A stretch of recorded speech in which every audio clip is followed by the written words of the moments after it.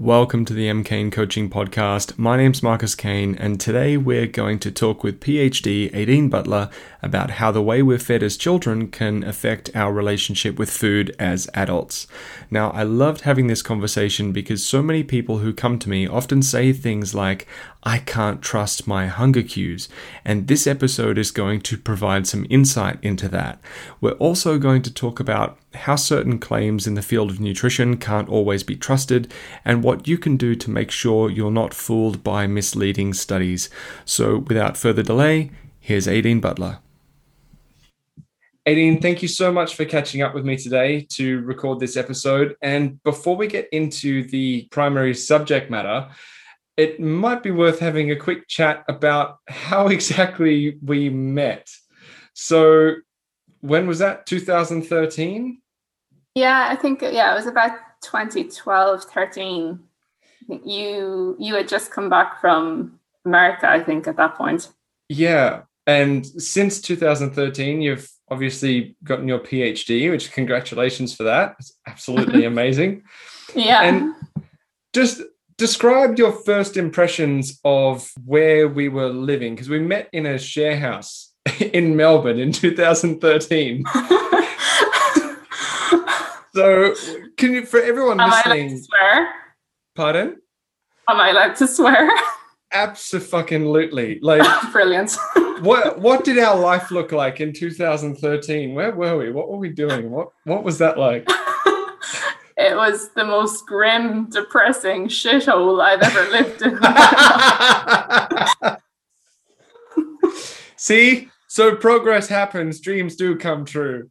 Absolutely. And I think everybody should know that you saved my life by offering me a spare bedroom in your new apartment, because things were just really, really bad living in that place. Oh my God. So it was essentially there were 3 spare bedrooms above a massage place that was like a few doors up from a methadone clinic. That, yes. I think. And when I say we shared the kitchen with the massage place. Yeah. And it was a legitimate massage place, by the way. It was, yeah. It wasn't like, dodgy, but we had an interesting flatmate or roommate. Yes. Yeah, she was intense. Yeah. She struck me as being just fine when we kind of first moved in, and then things got a little strange. What was the giveaway for you? The constant banging on my door. This Eddie, and then dragging me down the stairs to show me like one tiny piece of sweet corn that had, gotten stuck in the sink and that kind of stuff. Yeah, there was, and her obsession with the, as she called them, the downstairs people. Yeah, the downstairs people, right? Yes. So, yeah. Long story short, we got I found a place and offered you a room in my new place, and we got out of there. But yeah, and the thing is, we'd barely really gotten a chance to know each other at that point, because we didn't actually have a lounge area or anything. But I remember when you said it to me, I was like, that guy is definitely more normal than that woman is, so I am going wherever he's going. Because there were mushrooms growing on the carpet in the room that you were staying in at that point. Right? Yeah, because the shower went straight through to my bedroom carpet. Oh my God. So here we are, you've gotten your PhD, you're dreams do come true, things change. Exactly, I know, yeah. Keep plugging them.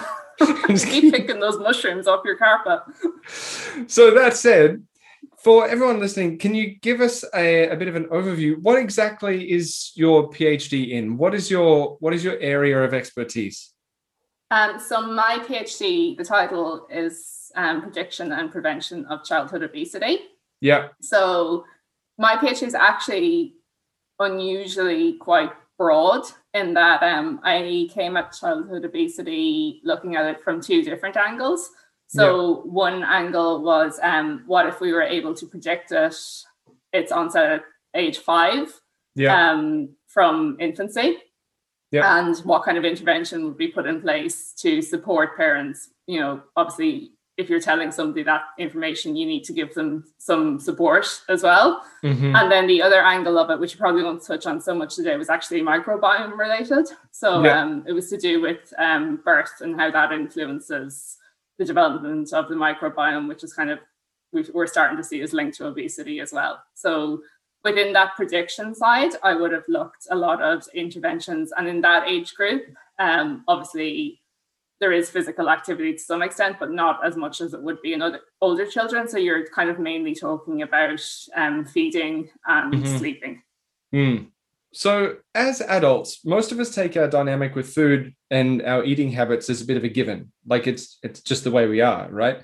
But from your professional perspective, you've learned how many of those things can be established very early on in childhood.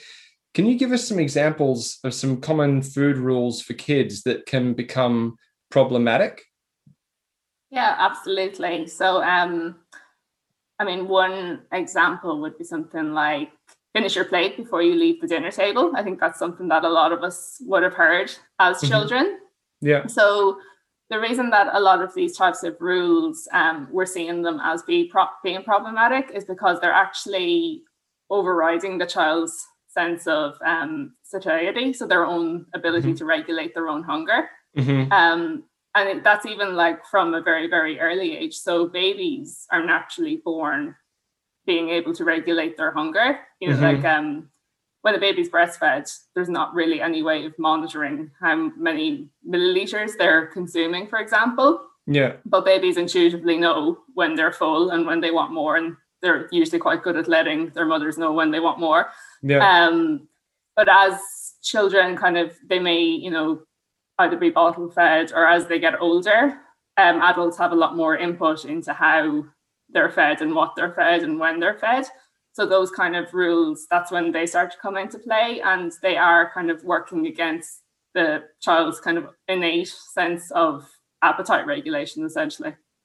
That's amazing, because something that people talk to me about almost daily is on some level that they can't trust their hunger cues.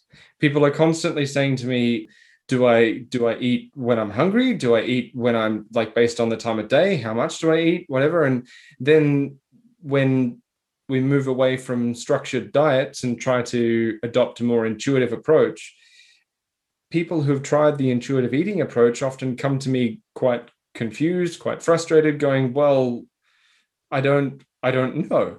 I don't know when to eat intuitively. So do you think like these kind of things as adults can start as early as infancy? Oh, absolutely. Yeah. And I think they only become more and more ingrained as we get older. It's essentially when we're born, our cues are very much internal. And then as we get older, they start to become much more external. So whether that's your family or it's media or even your peer group or your school. So all of these start to influence when you eat, what you eat, and how you eat it. And that's kind of taking away from that regulation. And so that's only kind of layering as we grow. So for some people who might be giving themselves a hard time thinking about, I can't trust my hunger cues, why don't I know when I'm hungry? Why don't I know when to eat? Like, it might be an interesting takeaway already for anyone feeling that way, to know that, you know, it's not entirely your fault. Absolutely not. No, definitely not. And it's part of modern living as well. Yeah. In that, you know, the way the world is set up now, things run to time schedules. Right. Back when we were living as cavemen, essentially, nobody was wondering what time, you know, about their 11 o'clock coffee break. Yeah. You know, like we weren't living like that. And it's taken, you know, like we've really only lived to these kind of schedules since the Industrial Revolution, which in the context of world history is a very, very small amount of time. Right. So, an extremely small amount of time. So it's not like, I was going to ask, do you think these rules are problematic because they're outdated, or have they always been a problem? But you just kind of answered that question in the sense that since we started looking at watches and running off a time schedule and feeding based on that, maybe since we've had more of, or since certain people in certain privileged positions have had more of an abundance of food, they've been able to feed more. We just kind of feed more and more. Exactly. And like, definitely there may be instances where they are beneficial in terms of cases where, you know, like within the Western world, we don't tend to see food poverty as an absence of food. It's more so nutritional food that can be absent.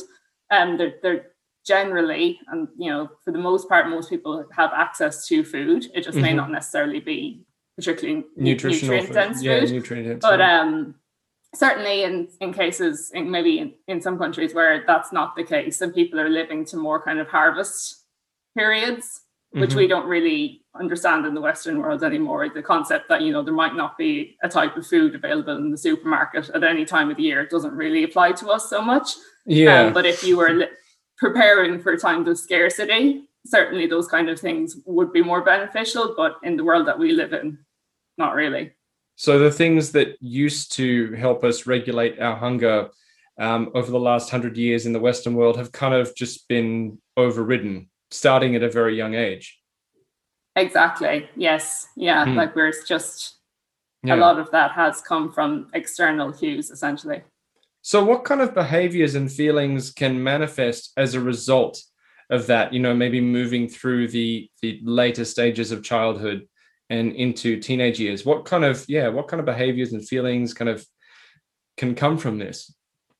Well, certainly that kind of lack of ability to regulate your hunger, or not even lack of ability to be in tune with your hunger, I guess, to respond to it.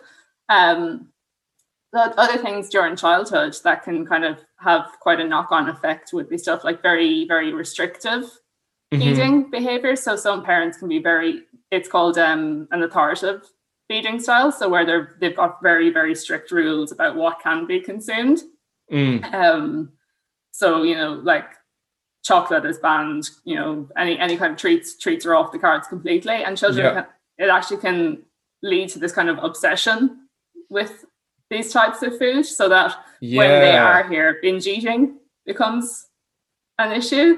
So very interesting that you should say that, because for anyone who's listened to any previous episodes or followed my content, they'll know that I talk about my teenage years as times when my eating kind of started going funky, let's say.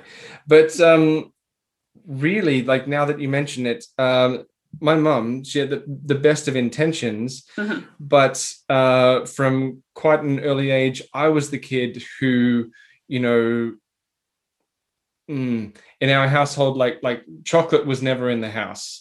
Sweets were kind of tucked away and were only brought out in very, very special occasions. There was only ever soy milk in the fridge, not regular milk, and all this kind of stuff. And when I would go to a friend's house, and like I said, my mum had the best of intentions. She was trying to make us as healthy as possible. But I noticed that when I went to another kid's house, I would be like, oh my God, like I'd be looking at all this food, and I'd just be absolutely captivated with, something as simple as having cow's milk on cereal in the morning. Yeah. Okay. And for me, it was Nutella.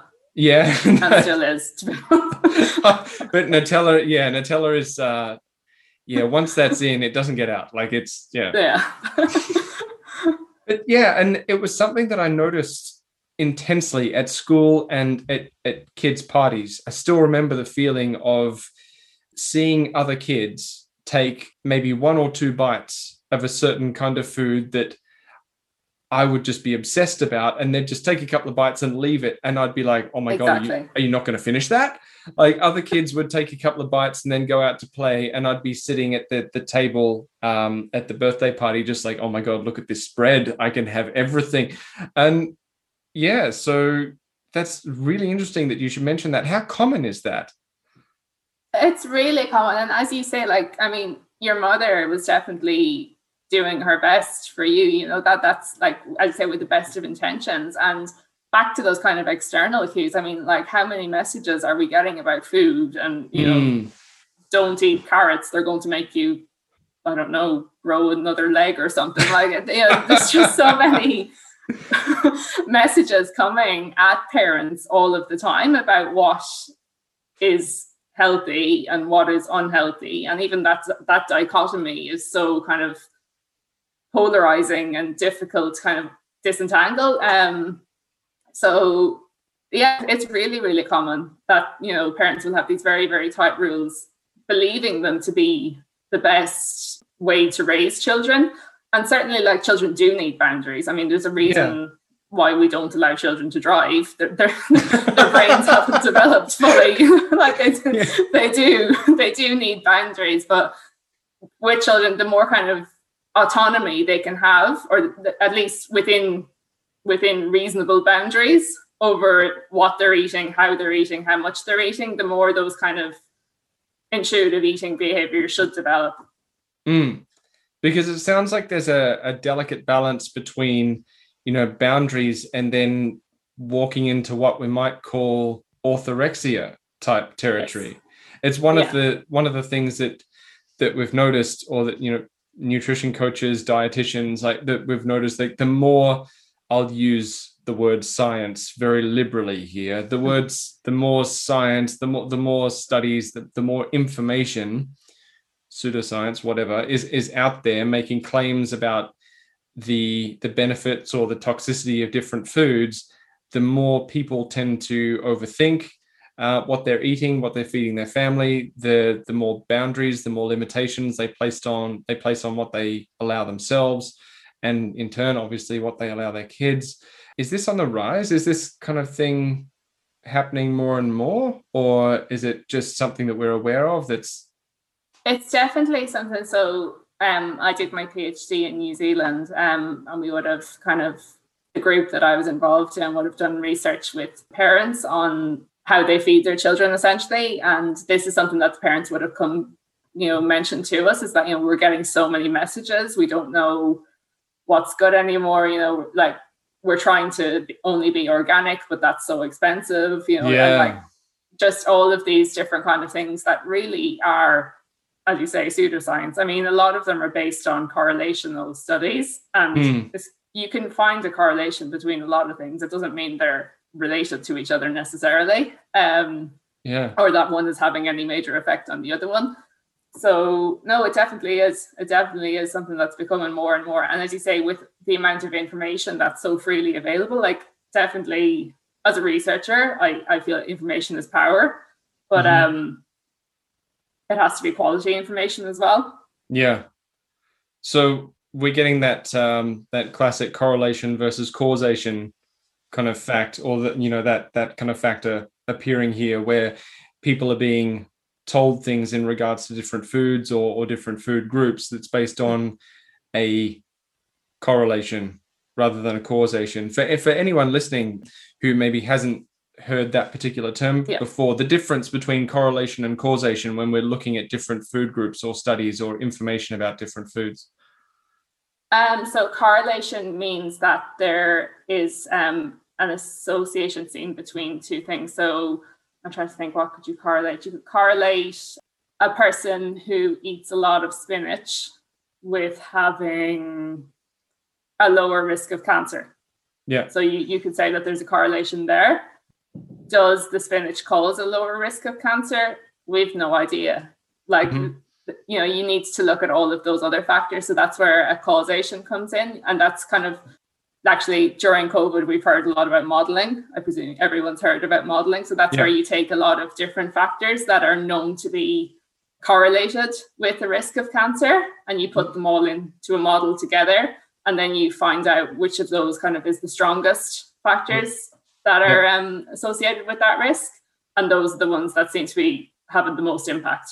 Right. So there could be other things like, maybe people who eat a lot of spinach have a lot of money to spend on spinach, and we know that your general income affects your health as well, because you've got more money to go to specialist doctors and that kind of thing. So there's a lot more to it than just, breaking it down to very, very narrow correlation studies. And there's a lot of them out there. Researchers need to get published to keep working. So you do have to be kind of aware that not all research is necessarily the best quality either. That's an incredible statement, just to take a second to reflect on, that researchers need to get published in order to keep working. So there's a personal investment, obviously, in being published, which of course there would be, but considering what it takes to actually be published, you're only going to be published if you come up with something that is attention grabbing or sounds or sounds like something really important. Like no one's going to get published for saying, yeah, the sky is still blue. So there's like that personal investment in creating research that actually grabs attention. Is that kind of true? There definitely would be an element of that. I mean, yeah. It's like not for all people. I mean, there's the other thing of, you may have heard of like predatory journals. So they're type of journals that aren't really actually high quality journals, and they don't operate very good peer review systems and that kind of thing. So, I mean, I could submit something tomorrow and get it published by the end of the week to one of those journals. When you get to study as much as I have, like, I've been very fortunate, that's stuff that I understand now. And I suppose I'm aware that this is information that not everybody has, and kind of how to look out for those kind of things. So it is about, well, without sounding like a conspiracy theorist, it is about, questioning where your information is coming from. Yeah. So not all research is quality research. Exactly. Yeah. Yeah. So just another thing that I wanted to run by you, the whole do as I say, not as I do mantra is still quietly pretty strong in regards to food, or more than just food, but let's talk about food. In regards to food in most households, like, for example, a lot of parents put a lot of pressure on themselves to eat a certain way in the name of their appearance, yet would never actually dream of putting their children through that same experience. But what are the children in those situations really picking up from their parents' relationship with food, even if the parents aren't saying the child should do what they do? They're still saying that, you should have a good relationship with food. You should, eat whatever you want and do this. And the parents are trying to encourage good things while at the same time being very strict, very restrictive in regards to themselves. What kind of messages does that deliver? What results kind of come about as a result of that? Well, I mean, children are like sponges. Yeah. They're soaking up everything from around them. And for most children, their parents or, whoever they're living with at home are the main people they're looking to for their understanding of how the world works and how it should be. So we know that like role modeling is a major thing in terms of how children's eating behaviors develop. So what they see you do is what they want to do. Mm-hmm. So even if you are saying one thing but doing another, they're looking to you and saying, well, that's not what you do. I want to be like daddy and do what daddy does. And we know like children, they repeat what we say when we don't want to. Yeah. And like they are like little sponges, and they are soaking that up, and that's becoming part of their frame of reference for what, this is how people eat. They are, even if you are saying differently to them, if they're seeing it, it's getting into their conscious awareness. So it's definitely like they're looking at what the people around them do rather than listening to what they're being told. Yeah, well, I think most parents would know that children aren't always listening to what they're told. Well, yeah, I remember, ordering cappuccinos from restaurants when I was, still about 7 or 8 years old, not because I thought that they tasted amazing, but because Dad was having one and I wanted to be like Dad. Yeah, exactly. And that's it. Yeah, even when we were in Australia and I worked in the childcare centre, I remember the kids would be playing cafe, and they'd be ordering all sorts, frappuccinos and lattes and stuff, things that they'd never drunk before. Yeah. But, because these are 2-year-olds, but that's what they're seeing and hearing, and that's they're modeling themselves on what you're doing. I recently worked with a guy who just, such a heart of gold, this dude. He worked really hard on our program to, bring some freedom and normality back to his eating habits after a very long time, wrapped up in, diet and fitness industry, or the darker side of diet and fitness industry stuff, like quite obsessive training, heavy calorie restriction.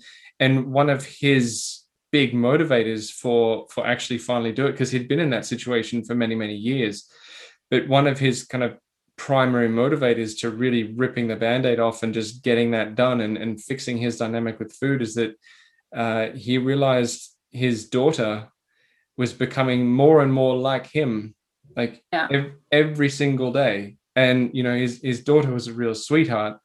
And he didn't notice her really copying his habits with food, you know, pace for pace. But at the same time, he realized that she was or is very like him in a lot of ways. And that was just such a huge motivator for him to go, all right, I need to fix this because I don't want her to experience the same thing. Yeah, because I mean, with any kind of behaviors, we know like intergenerational kind of behaviors are so strong. And that's, you know, going back to that thing of, you know, kids are picking up what they see and the behaviors and, you know, how people behave, especially within their immediate circle, have a really, really strong influence on what they see as the normal way to behave. So yeah, that's really great though that he recognized that. Yeah, he's a pretty cool guy. He did well. And as well, have you noticed a difference between boys and girls and the way that, you know, growing up, the way that they either handle food or the way that their problems are dealt with, or, you know, just anything there that that might stand out to you as interesting? Well, certainly in terms of problems and how they're dealt with, like, you know, I think the phrase toxic masculinity is something that people may have heard of before. In terms of how, even from a very young age, how boys are taught to deal with problems. And, you know, again, going back to that kind of overriding of regulation, there's like boys are kind of taught to override their emotions. So, for example, that like if a little boy falls over, you know, he might get that kind of, oh, you're a big strong boy, don't cry, you know, you'll be fine, and, you know, pat him on the back and wave him on. Whereas, you know, a girl might fall over and, you know, there's more kind of, oh no, are you okay, and more kind of sympathy shown to the girl, and, you know, she's allowed to cry. That like, so those kind of things do kind of influence how, even when they're much older, how men can acknowledge problems, or more likely can't, or don't want to acknowledge problems, because it's seen as, you know, oh, I'm not a big strong man if I have any kind of problem or any kind of weakness, I'm not able to talk about it. Yeah, which we see a lot, of course. Yeah, absolutely. And it's a shame, but I think that, like, you know, stuff like your work, and, you know, people are definitely becoming more aware that actually it's okay to have kinds of weaknesses. I mean, we all do, and that the only way to kind of get through those is by acknowledging them and, you know, doing some work on it. We can't just keep pushing it away going, no, it doesn't exist. It doesn't exist. Exactly. It's fine. It doesn't exist. It's not a thing. Yeah. I'm a man. Yeah, exactly. Yeah, literally. Cool. So if there was like a few key points or a few key bits of information, or even just something that's really close to your heart that you would want any parents listening to actually hear, or, you know, some people who might not feel like they can pinpoint where their problems with food started and maybe feel like it came from a really young age, what would be a few messages that you'd really like to leave people with? Yeah, well, certainly for people who, you know, maybe are having those kind of, you know, disordered eating, like binge eating and that kind of thing, like if you could kind of sit down maybe and just have a think to yourself about some of those, as I said, those food rules that you may have been taught at an early age. So sometimes with kind of back to that acknowledging and working on something, even to be able to kind of bring it into our awareness that actually this is where this comes from. Now I remember, it does kind of help you to be, first of all, more empathetic with yourself, you know, because if you can kind of have more understanding of where these behaviors are coming from, you can have more empathy for the fact that actually it didn't just happen last week, you know, like these are things that have been happening, you know, and building over time. So definitely, I think that's really useful, and it can kind of help you to challenge those sort of behaviors as well. If you've, you know, you're like, actually, you know, there was no reason that I could only have Coke on Sunday. You know? If I had Coke on Tuesday, the world wouldn't have ended. You know? So like, to kind of reframe your thinking around these things. And that's with any kind of, psychology. They'll always try and bring you back to your childhood and, think about reframing those messages that you learned. Mm-hmm. And for parents who may have young children and they're kind of thinking about, oh God, like that guy you talked about, I don't want them going through the same stuff that I'm doing. Like, I would definitely encourage them to look up resources for intuitive eating with children. Again, be mindful of where you're getting that from. I know in Ireland here, the kind of National Health Service has actually quite really good up-to-date resources for mm-hmm. parents of young children around feeding behaviours. Definitely what we say is that you want to be giving children autonomy, so like the freedom to kind of choose what they're eating, how much they're eating, when they're eating, but within reasonable guidelines or boundaries, so it might be a case that there's 3 different vegetables on the plate, but they're only going to eat one, and that's fine. They like that vegetable and they're eating a vegetable and they've made the choice to eat that vegetable. Mm-hmm. So yeah, with the kids, definitely, as I said, autonomy within boundaries. Perfect. Amazing. And one more thing, parents who are just seeing attention-grabbing headlines in regards to different foods, like we just kind of touched on, like this is toxic or this causes that, or maybe even this prevents cancer or that can make you fly, or, anything, any of these really attention-grabbing headlines that appear. To what degree should those things really be affecting our food choices in a family context? First, I'm not a dietitian, so like I can't give like specific dietary recommendations. Mm-hmm. From what I'm aware, fruit and vegetables don't tend to hurt anybody. Yeah. So yeah. What we know with food is too much of anything is bad. Yeah. So if I sat down and ate only apples for the rest of my life, that's not going to be good for me. Yeah. So I think it's just kind of sticking to common sense, which most people have, and essentially, I don't know how to say, you might have to edit this out, but we're all going to die. It's not, nothing you eat is going to make you live forever. Yeah. So just to be aware that we're only here once and we have to live our lives and enjoy, like, food is to be enjoyed. Yeah. Especially, as I said, we live in the Western world where we've got such a range of foods available to us. Like, why would we want to be restricting ourselves so heavily? Yeah. Thank you so much. Like, I think there's so much that people can take from this chat, and I'm really grateful for your time today. So thank you. No problem. Thanks very much. And there we have today's episode. I hope you got something really valuable out of it. If you have any questions, please don't hesitate to reach out to me via Instagram at mkanecoaching, that's MKAIN coaching, or visit my website mkanecoaching.com. Thank you so much for joining us today, and I'll be back with another episode very soon.